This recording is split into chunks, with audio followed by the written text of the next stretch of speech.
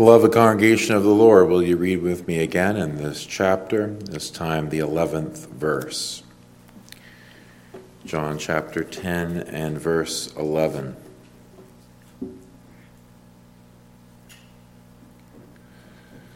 I am the good shepherd. The good shepherd giveth his life for the sheep. Well, congregation, in the morning service, we began to consider this great chapter from John's Gospel, which records the teaching of the Lord Jesus from this parable of the shepherd and the sheepfolds and the sheep. And I would say that as we zero in on this aspect of this parable, the reality that Christ is the shepherd of whom he speaks in this parable, that we are coming to a place that is very precious to every true child of God. When we come to speak of Christ as the good shepherd, we have before us a very practical, a very helpful, and a very precious truth. The Christian life is not one of strong Christians.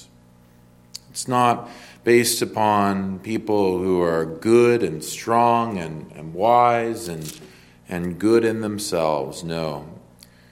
Rather, if we know ourselves at all, we are these weak, silly sheep, unable to do anything in our own strength, unable even to care for ourselves, indeed prone to wander from the one who loves us.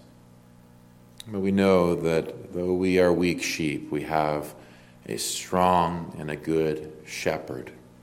We have a caretaker, one entrusted to us to take care of us, no matter what life's circumstances may bring, and one who will never let us down. This is the confession of every true child of God, those who truly know Christ as their shepherd.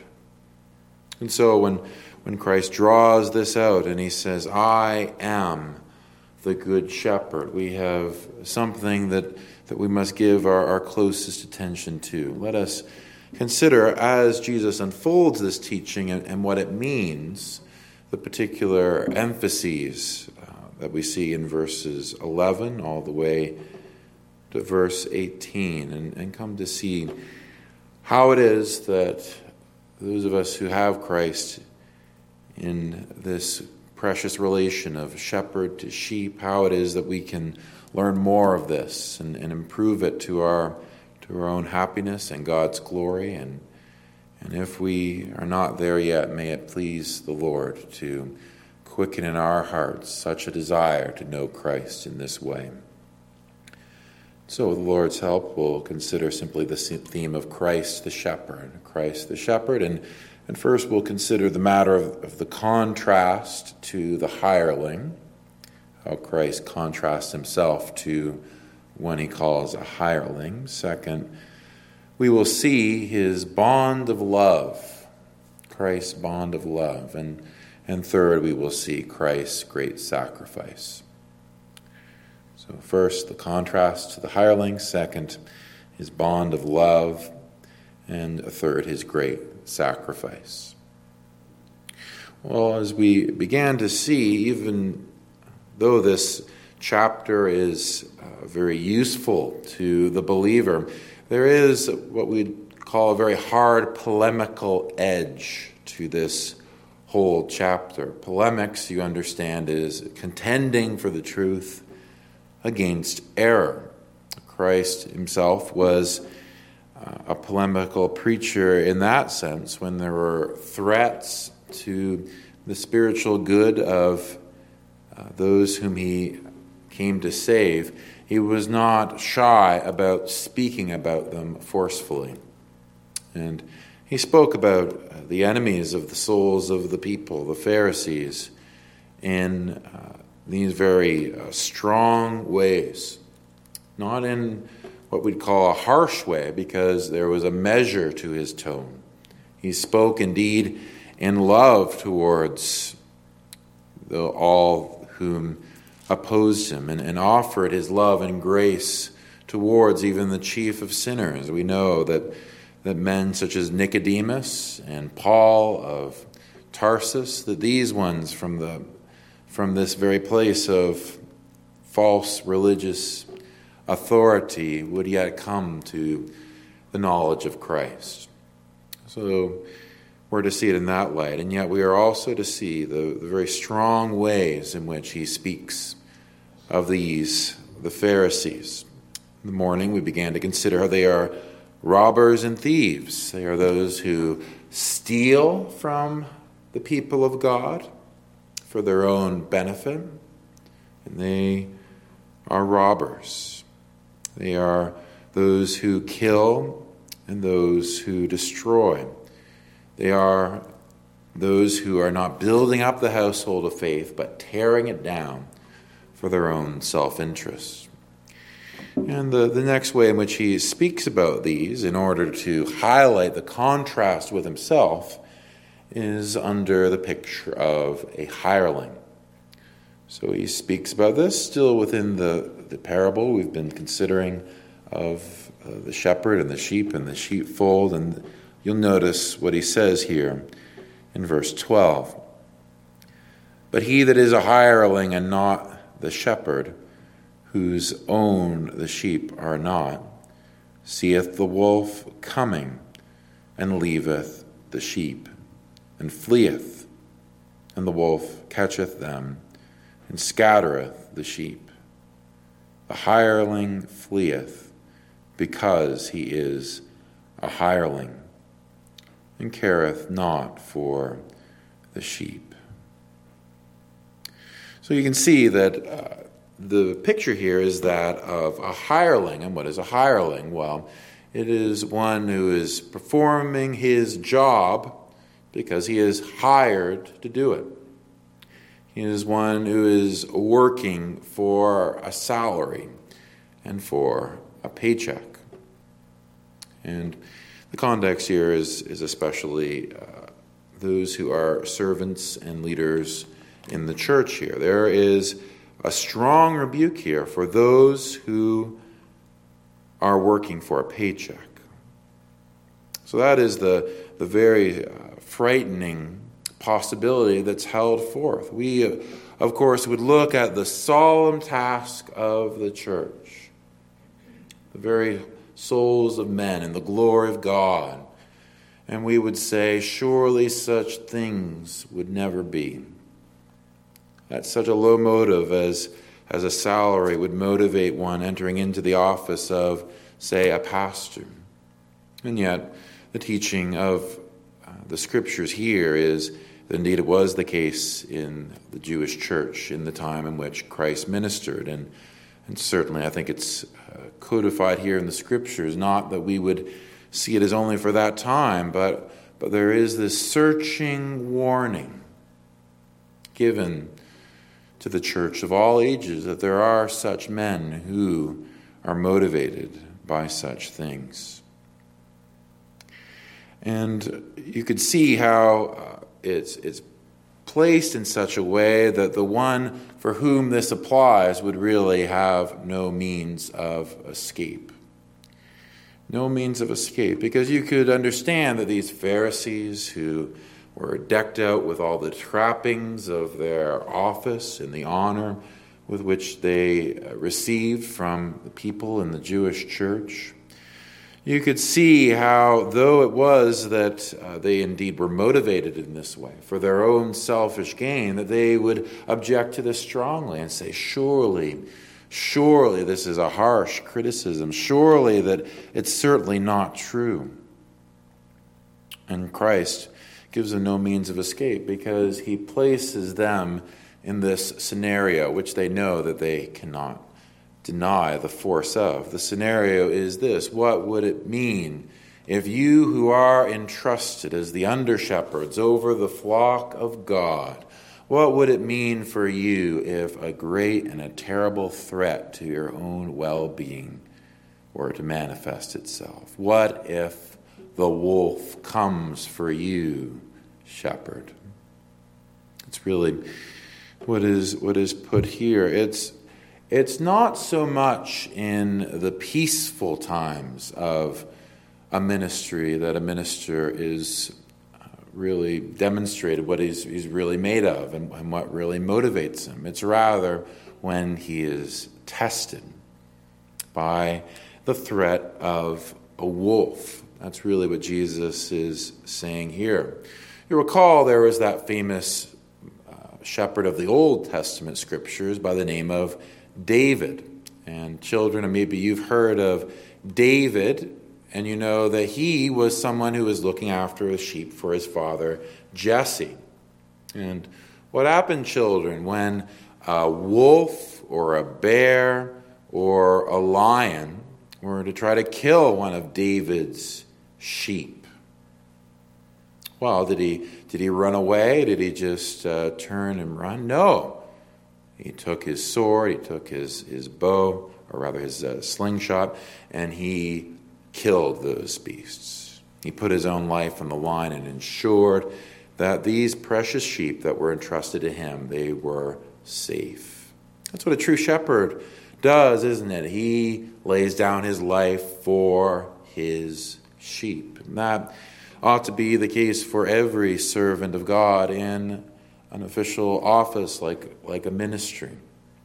That they would rather lay down their lives when a threat would come than turn and run. But these shepherds whom he is addressing, these false shepherds, these hirelings who are only working for a paycheck, they knew in their hearts that if it really came down to it, and they had to choose between their own lives and the well-being of those in their care, they would turn and run. That's what it says in verse 13. The hireling fleeth because he is a hireling and careth not for the sheep. And so there is this searching question to the one speaking this sermon, but really all of us in our different callings, I think. For all of us who have a calling, whether it is that of the office of believer or an office in a consistory or the office in your family, whatever it may be, you should examine yourself by this searching light, as indeed I must do as well. And we should ask the question, what is it that really motivates us? Is it the comfortable life that sometimes we receive in a Christian community or receive in a normally peaceful country like Canada? Or is ultimately what motivates us a commitment to the Lord Jesus Christ? If there was a choice between sacrificing the honor of Christ and your own well-being, how is it that you would make that choice? How much of your own well-being would have to be sacrificed before you would begin to waver and shake and indeed turn and flee? In the life of even these disciples who followed Jesus, we know that they, who were true shepherds, they sometimes played the hireling. When Jesus was captured by his enemies, they turned and fled. Indeed, that is what we would all do in such circumstances if we were left unto ourselves. And yet, by God's grace, does he not give his true servants, his true people, all the resources that they need in order to stand firm when the wolf comes? Indeed, this is ultimately speaking of Christ himself, is it not? When the wolf came for him, when the authorities of the Roman Empire, in collaboration with the Pharisees and religious leaders, when they assembled as one in order to smite the good shepherd, he did not turn and run, but he stood firm for the well-being of his sheep. And because he stood firm, is there not all his strength and grace bestowed to those who are conformed unto his image? Well, so thus far we do see this point of contrast to the hireling, but the next place I'd like to consider the Good Shepherd's bond of love to his sheep. This is expressed in verse 14. I am the Good Shepherd, and know my sheep, and am known of mine. So there we see perhaps something of the force of the contrast that he's laid out as he begins to extol how utterly different he is from the hireling. Jesus Christ is not one who does not care for his sheep. Indeed, they are bestowed unto him from his heavenly Father, each one of his precious chosen ones. They are his. The hireling, he had no real interest in these sheep. He was doing that work. Why? In order so that he'd pay himself. If it really came down to it, he would not put himself in danger for them. How completely other is this one, the Good Shepherd. He has a vested interest in these sheep. They are his sheep. He is bonded and connected unto them in love.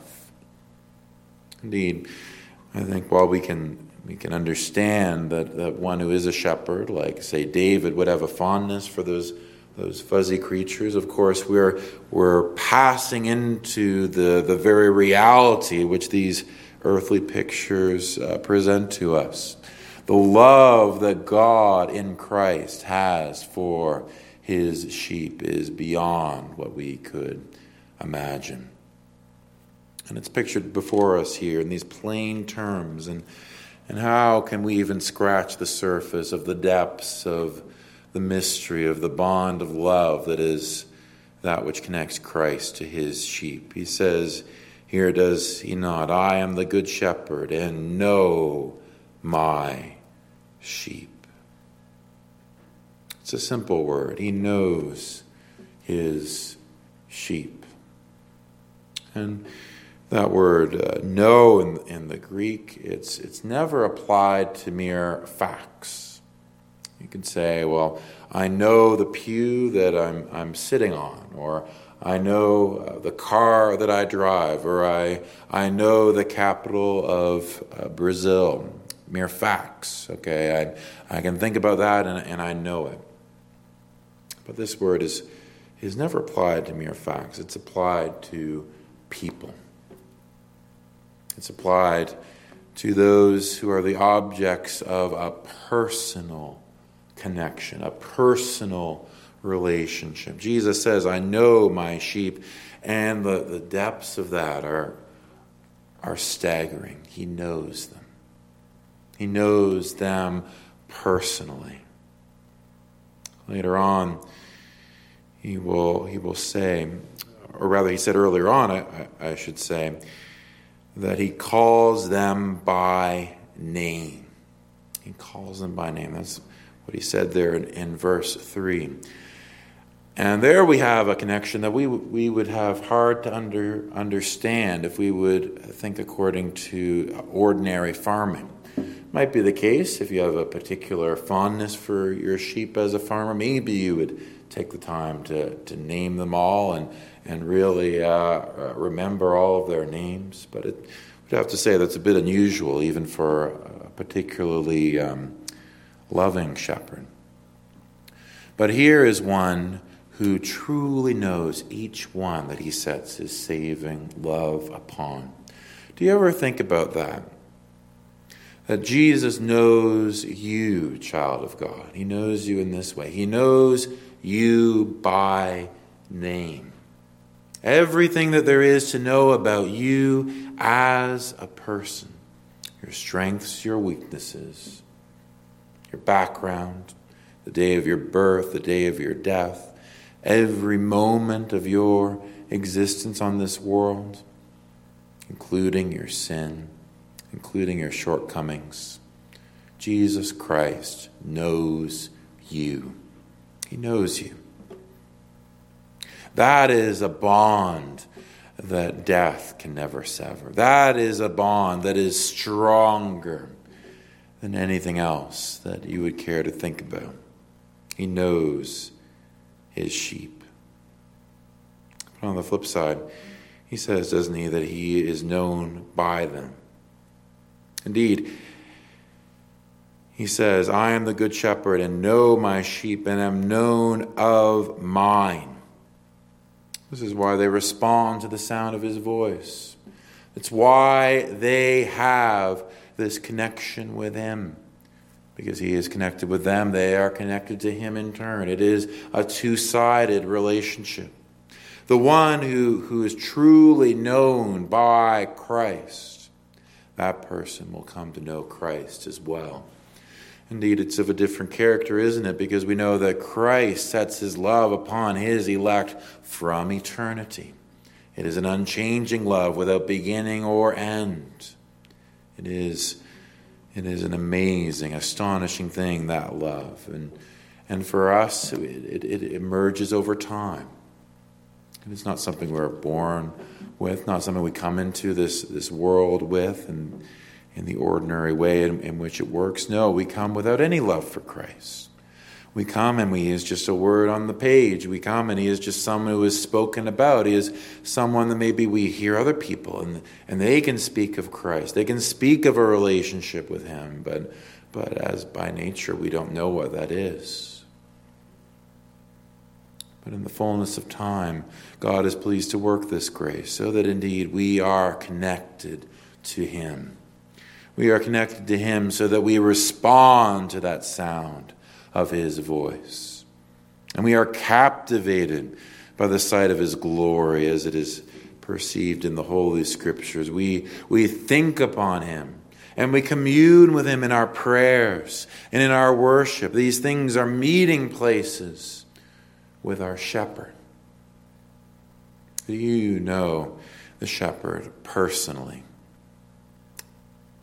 If you do not know him personally, if Christ at the end of the day does not mean anything to you, if you can go through days and even weeks without really giving him much thought, then you must ask this question: do I know him? Do I know him? Am I one who is connected to him with this bond of love? Oh, this bond of love, it is further explained here. And he begins to describe something of the glorious character of it there in verse 15. As the Father knoweth me, even so know I the Father, and I lay down my life for the sheep.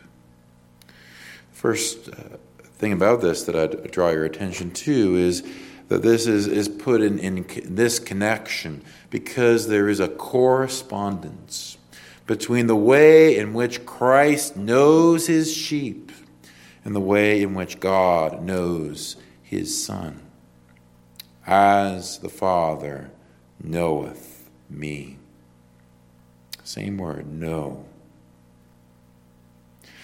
You would think about how it is that God the Father knows his Son.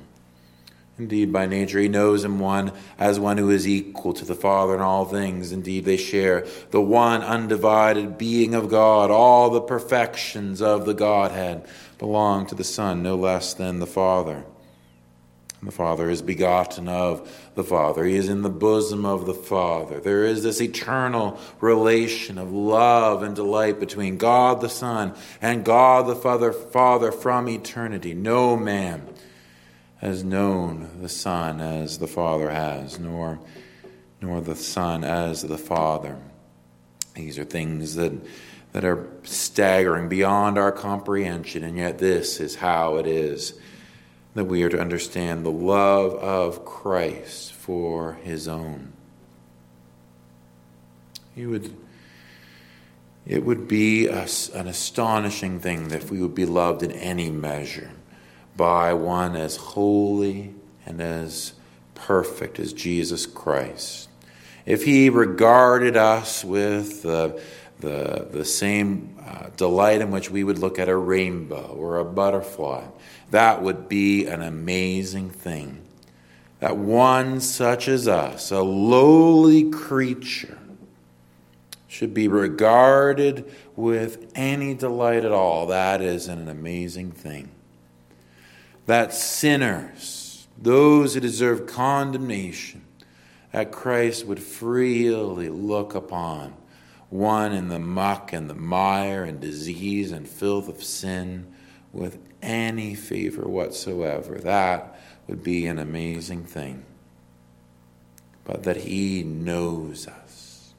That he knows us in the way that the Father has known the Son, and the Son the Father. That kind of supernatural, incomparably great, infinite, and vastly great love, that should be visited upon us. That is a great thing. It's beyond what we could ever imagine. That we should be loved with the love of children. The way that we would think about our own children. What father, what parent would not do anything for their children? And yet we are loved in that way by Christ. And that was a love that not only existed from eternity, but it was manifested in his flesh, in his humanity. As the eternal Son of God took upon humanity, and the God-man walked the earth, as he tread the dusty roads of Galilee, as he interacted with these sinful people, as he contended for their souls, do we not see his love for these sinful people? The very same love from eternity. It was expressed in his words that he spoke at that time. We'll have occasion to speak of the supreme manifestation of that in his sacrifice later on. But in the third heading under this second thought, I'd like to briefly look at how this bond of love has a claim upon all his sheep. All of his sheep. He says in verse 16, "And other sheep I have which are not of this fold, they also I must bring, and they shall hear my voice. And there shall be one fold and one shepherd." We spoke in the morning about how the sheepfold that he is referring to in the first place is that of the Jewish church. He is speaking about those who are the children of Israel according to the flesh, who are covenanted to God with that solemn worship under the old covenant. And he indeed had his people there. He indeed had those who were elected from eternity, whom he set his love upon among the children of the Jews. And he loved them, and he died for them, as we shall see. And he brought them out of darkness into his marvelous light. But it was not limited to them alone. It was also those who were not of that sheepfold. Those who were numbered among the Gentiles. Those from every tribe and color and kindred across this world. Even those from English or Scottish or Jewish or Dutch ancestry or German ancestry or African ancestry or Chinese ancestry or Japanese ancestry, whatever you would care to think of. God has his people among all the tribes of the earth. He has his people here in London, Ontario. He has them from every conceivable background. And the word of Christ, both back then and also today, is that his saving love so rests upon them that he cannot rest until they are all gathered together into the new covenant church. This is his zeal for his people. And I think that the most direct application we can draw from that particular fact is this. If we would have such regard for the love of Christ when it concerns us, when it concerns us as redeemed souls, these are things that we love to hear. These are things that bring joy unto our hearts when we think of the love of Christ for unworthy sinners like ourselves. But if we would see that very same love is a love that has a burning zeal for the gathering of all the Lord's people, would it not also make us restless? Would it not make us restless for the salvation of each one for whom Christ set his love upon? Would it not make us have an urgency for missions? Yes, missions around the world, missions to every corner of this world where the Lord's people are, but also right here. It also includes our own families. It includes our own communities. It includes this city where the Lord has placed us. The Lord has a desire that all of his people would be gathered into the Christian church. Is that our priority? Could we claim to really know the shepherd if we do not have the heart of the shepherd for all of his sheep? Could we regard this with cold detachment? There are still these precious sheep scattered throughout this world in spiritual darkness, headed for a Christless eternity. Could we contemplate that in a calm and in a detached way if we truly delight in the love of the Good Shepherd? Well, surely if we have any attachment whatsoever to Christ, we will have his very same heart. We will not rest. We will indeed endeavor through any means and opportunity, through our prayers, through our feet, through our words, through our relationships, through our time, through our money, we will not rest until they are all gathered in to the glory of the Good Shepherd. So we've seen that both the contrast to the hireling as well as the bond of love of this shepherd. But third and in the last place, I'd like to consider the great sacrifice of this shepherd. And indeed, Christ cannot restrain himself from speaking about it. He spoke about it in verse 11.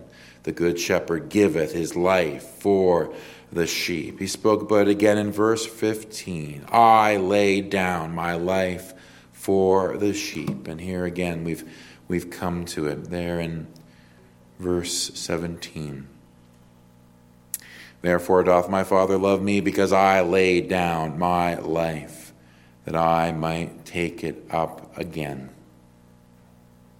This great emphasis that comes up again and again, that Christ lays down his life for those whom he loves. It's there where we see the supreme contrast to the hireling, as we've already seen. And it's there where the deepest expression of his bond of love is also made so clear. There on the cross, stripped of his divine glory according to our own apprehension of that scene, stripped of the glory and favor of men. There, the eternal Son of God, humble to the form of a servant, is yet humbled further. He is made a curse before God and men, and the sins of his people laid upon him. He does this sacrifice without the slightest bit of reluctance. He says, I lay down my life that I might take it again. I was thinking about that verse in the preparation for this, and the way I often quote that is in connection with Muslim evangelism. If I'm speaking to a Muslim, which lately I've had different privileges to do, the great barrier for them is, how is it?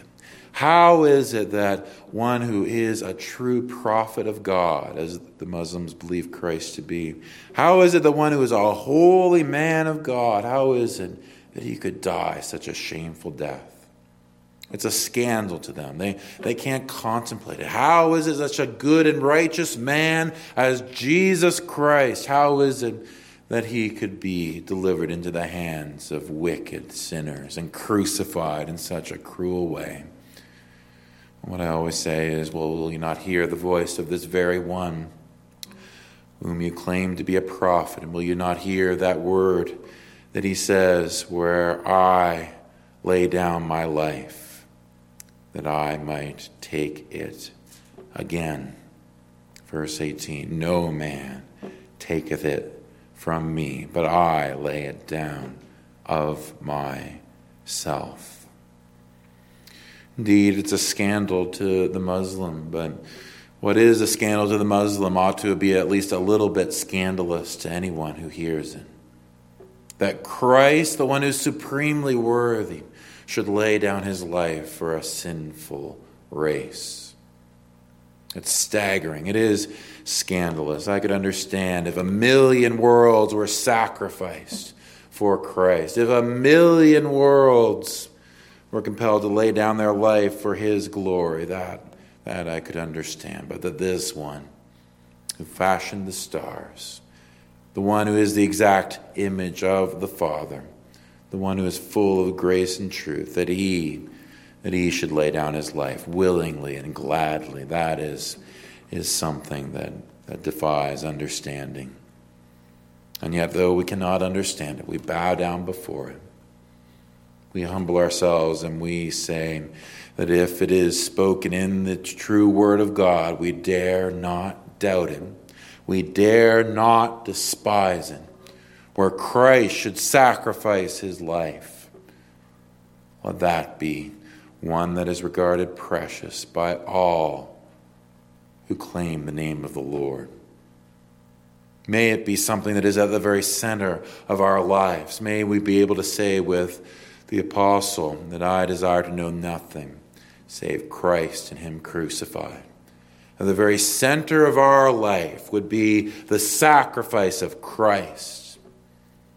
Can anyone slouch into despair and despondency where they know that the eternal Son of God has willingly laid down his life for you? You dare not do it. Yes, it's a humbling thing. It's something that defies our understanding, but it is something that lifts us up. It gives the child of God a unique place in all of creation. The angels in all their glory, God never gave them one who would die for them. Christ never loved a fallen angel such that he would die for them. But we, as those who are just grasshoppers upon the sphere of this world, we are those whom Christ has died for. Let us in awe and wonder receive this great gift. The last thing I would say in this connection: no man taketh it from me, but I lay it down of myself. I have power to lay it down, and I have power to take it again. This commandment have I received of my Father. This is where Christ differs from even one of his under-shepherd who might lay down his life for a congregation of Christians. Christ is one who not only died, but having died for us, he yet lives. And how that he lives at the commandment of his Father, he is one who yet speaks to us. He speaks to us today. He speaks to us now. Are there any here who are truly belonging to his sheepfold? Let us never be those who despise his voice. Never be those who harden our hearts in the face of his glorious gospel. Let us respond now. Let us enter into the door of the sheepfold at the voice of the good shepherd. Let us lay hold of his life and life abundant, and let us live unto